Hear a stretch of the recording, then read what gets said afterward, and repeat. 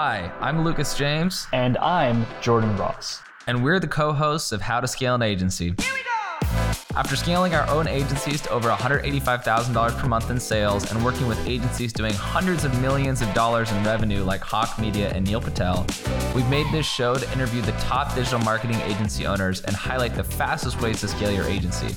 If you would like to join the best digital marketing agency community on the planet and let us help you scale, go to agencygo.io to sign up today. What is going on, everyone? Today we got Jim Treister, CEO of the Digital Navigator, and really cool conversation we're going to have today. I know I say that all the time, but one of the things I'm really excited for you all to hear, and I'm excited to talk about, is how they were able to, 6X their business in the last 2 years. We're recording this on April 11, 2022. And then more importantly, how they have employees that have been with the business for over and up to 10 years. And that's the topic of the conversation primarily today. But Jim, thank you so much for coming on the conversation.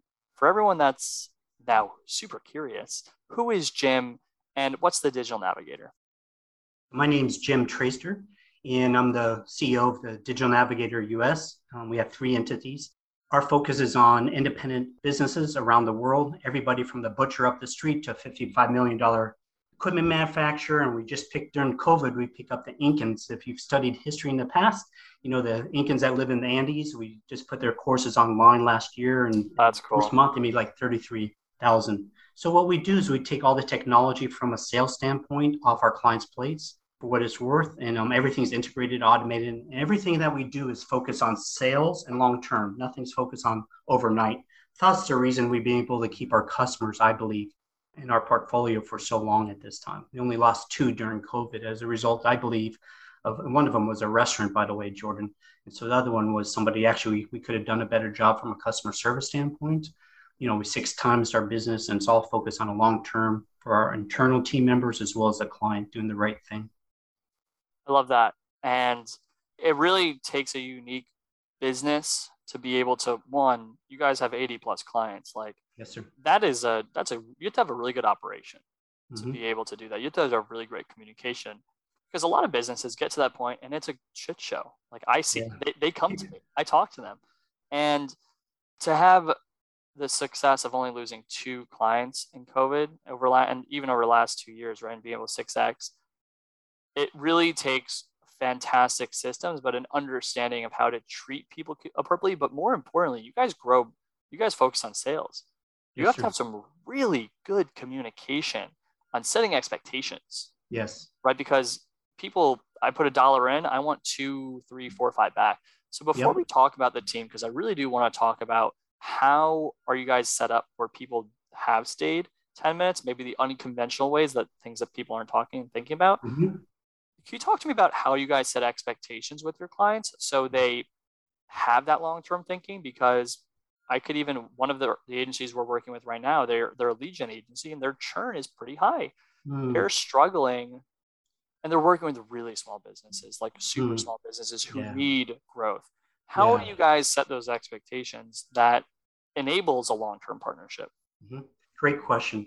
Yeah. So first of all, the context before we even get started is making sure that client is qualified and they're already thinking long-term. Generally, that's not a new startup for us or a new agency. The reason, and I can give you context around that, but somebody who has experience, we're targeting folks that have been in business 5 years generally, unless they're an agency, and they have over $100,000 of sales. So they're not a new startup. They've tried this shiny belt buckle, that shiny spoon, and now they realize, crap, in order for me to move forward, I need somebody who's expert at it. So once we qualify them, the next conversation is, hey, we're going to start with a foundation. So for example, somebody this past week, I won't say her name, she's an awesome human being. And that's one of the first things we look at. Are they an awesome human being? Because if they're not, we're not going to be able to build a partnership in the long term. Like you were talking about your wife for a couple of minutes before we got started today. That's what we talk about, is a marriage for the long term. Is this somebody we're going to be able to converse with? The reality is, like I say from the very first day, Jordan, if you were a new prospect or client, but I say to you, hey, I'm the owner, I'm looking to eye.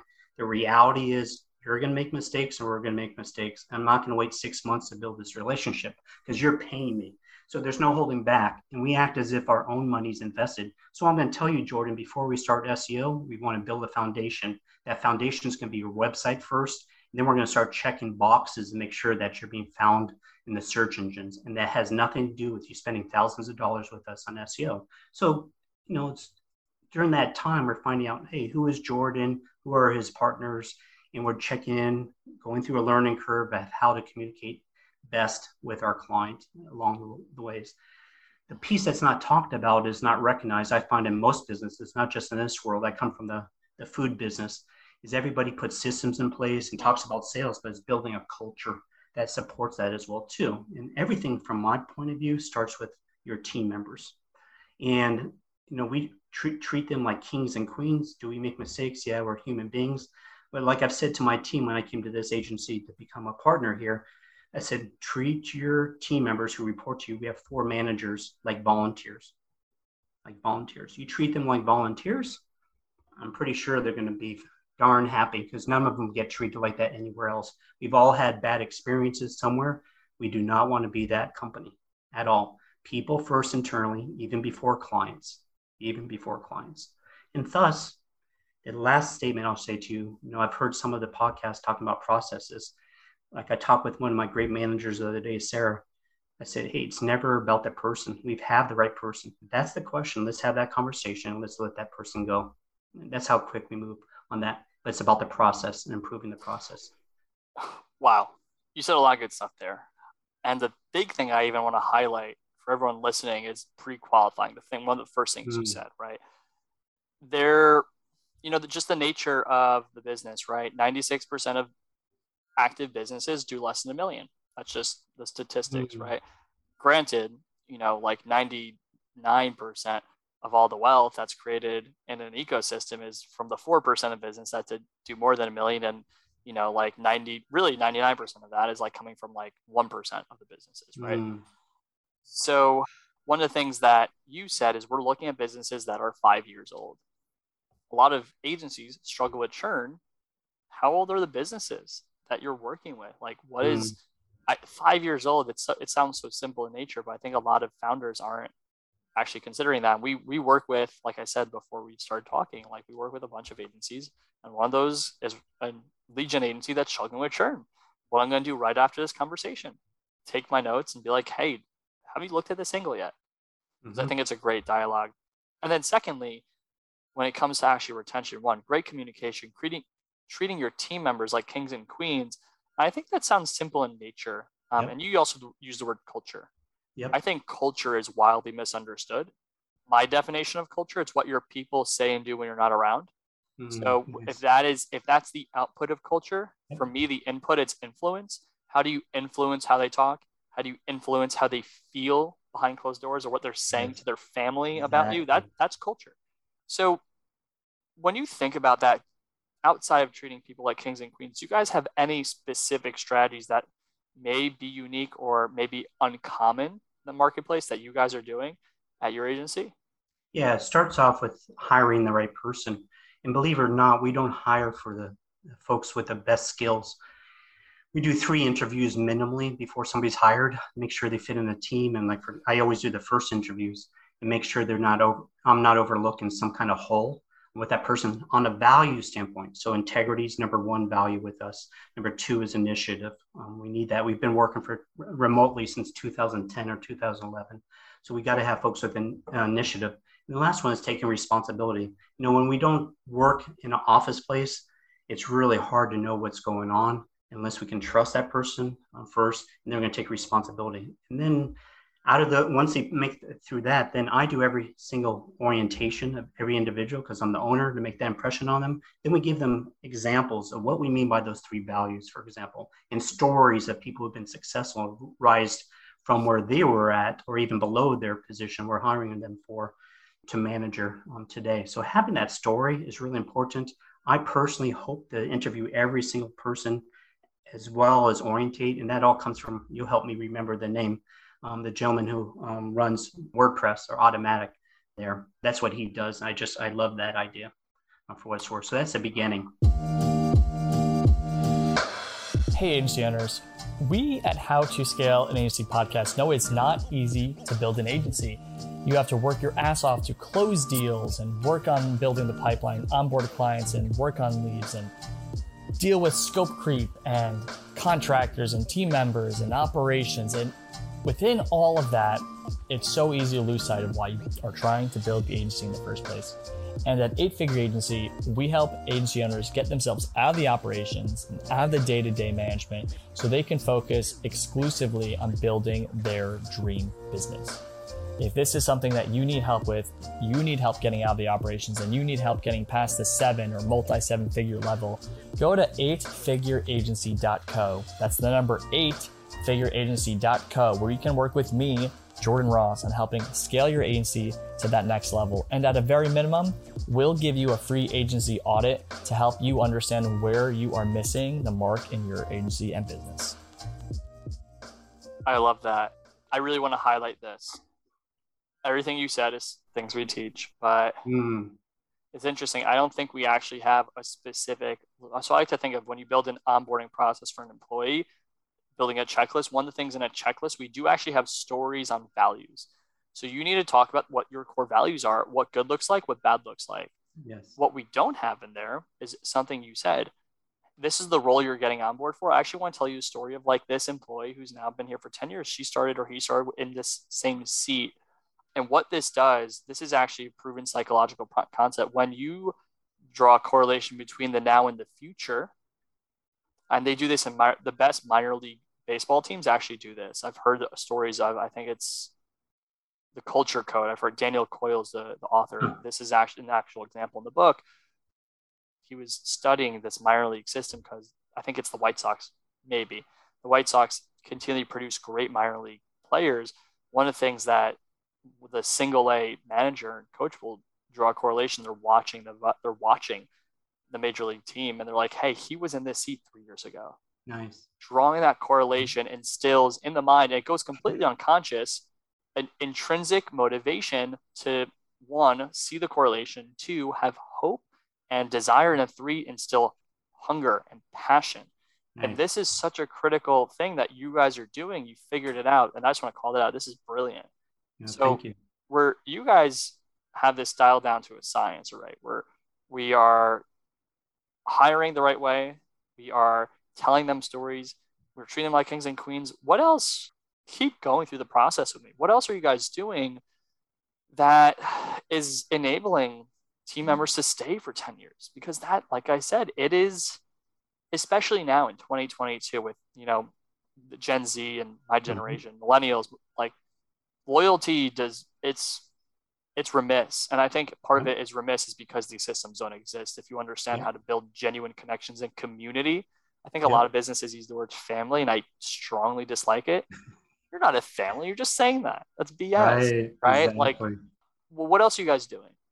Yeah. So, there's hundreds of things. So, you mentioned systems, but I'd like to back up for a second and address at least what I heard behind your question. It comes back to myself, working on myself, right? And I've listened to many of your podcasts as well as other podcasts, and everybody has a selling book. And I have 5 books here to recommend. But at the end of the day, we got to work on ourselves. And as I talk with somebody else I'm developing internally here at our agency, it's so easy to point the finger the other way. Anybody who's been in a deep relationship, girlfriend, boyfriend, husband, wife, recognizes at some point in that relationship, holy shit, the only thing I have control over is myself, how I receive and I react. And also most of the folk, including myself, is we're projecting on somebody else our problems. So it's like recognizing, hey, what is your way of communicating and understanding how the other person communicates. So for example, the other day, there's somebody in customer service that was not communicating timely with my manager of our developers. And I shared with her, hey, her way of communicating, she's somebody who's like salt of the earth kind of person, wants to take care of everybody, doesn't like to multitask. So she'll see your Slack message after she takes care of these other things. You're going to have to be the person taking the initiative, recognizing that my other manager is that person taking initiative, but there's no offense. She felt like she's being ignored, but that's just somebody else's style. So how can we become the chameleon and change and communicate that other person? The last thing I would say to you, During the first 30 days, if you're a new hire with us, Jordan, the focus is on building trust with you. What is trust? It means I'm going to be consistent with you and I'm going to be predictable. I say I'm going to meet with you in 15 days, 30 days, you're going to get the raise. We try to beat that, et cetera, et cetera. Then we're going to build respect. Respect is knowledge, but that takes time. And actually everybody on our team has more knowledge than I do by far. But that trust thing is just huge. And then the last thing I'll just add in there, people talk about this all the time, really pisses me off, but it's actually caring for the individual.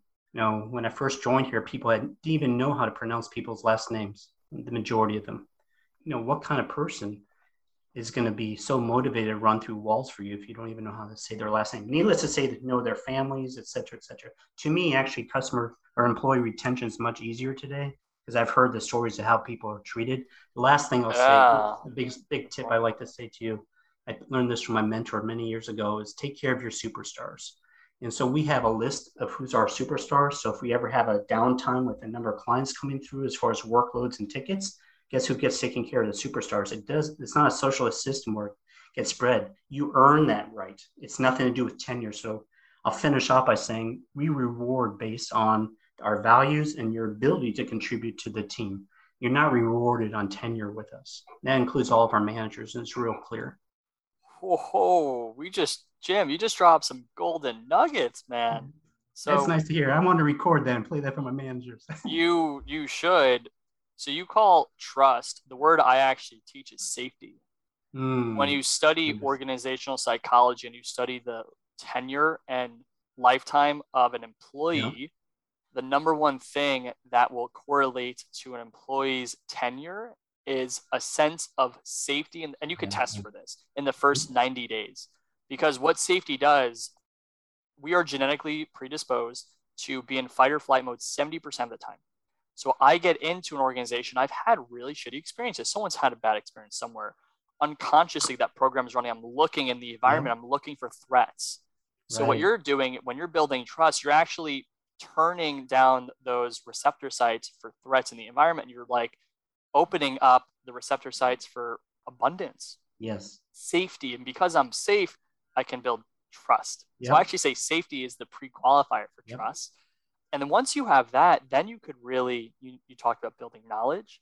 You talked about rewarding people. You talked about retaining. And the other thing that I thought you said, which was absolutely brilliant, is you have a list of your superstars, right? And you also said you want to treat people right, know their last name. I think that's a no-brainer. But if you really go above and beyond for your superstars, especially, one thing Amazon has, when that's where, I worked at Amazon before, went to entrepreneurship, they have pathways for their superstars. And on the macro, I don't think those are highly discussed inside of Amazon. I only found out in my last year of Amazon that was something.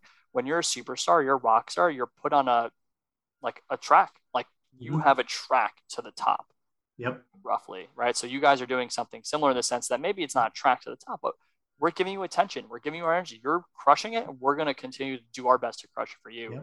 And then the last thing is make sure that people are rewarded based on their results that are centered around values. So we're not a tenure-based company. Like there's no, I don't know if you guys have family there, but like nepotism correlating to tenure. It doesn't sound like that exists. We have specific frameworks that correlate to tenure and performance. So Jim, holy mackerel, man, you guys have it. Guys, I have never spoken to an agency on this podcast that has had it more figured out in terms of people management and people systems than these guys do, than Jim does. So Jim, people are listening to this and like, granted, we don't have enough time to really go deep. I would love to probably have you on another conversation to go a layer deeper. People that are listening to this might be struggling or might want to learn more. Where can they learn about your agency? We're at thedigitalnavigator.com is our agency. That'd be the best starting point. You might want to read the blog on sales systems if you're interested in driving sales or not sure how. And then also we have a great blog on landing pages. I'm just thinking of your audience, what would benefit them most, Jordan. Probably those two blogs is what I think about that many struggle with for what it's worth. Yeah. Wow. Jim, thank you so much for coming on, guys. You heard it. Check out the Digital Navigator. Check out the blogs. And Jim, I will have you back on if you're open for it, because this was, I want to go deeper next time. Excellent. So thank you so much, Jim. Appreciate it.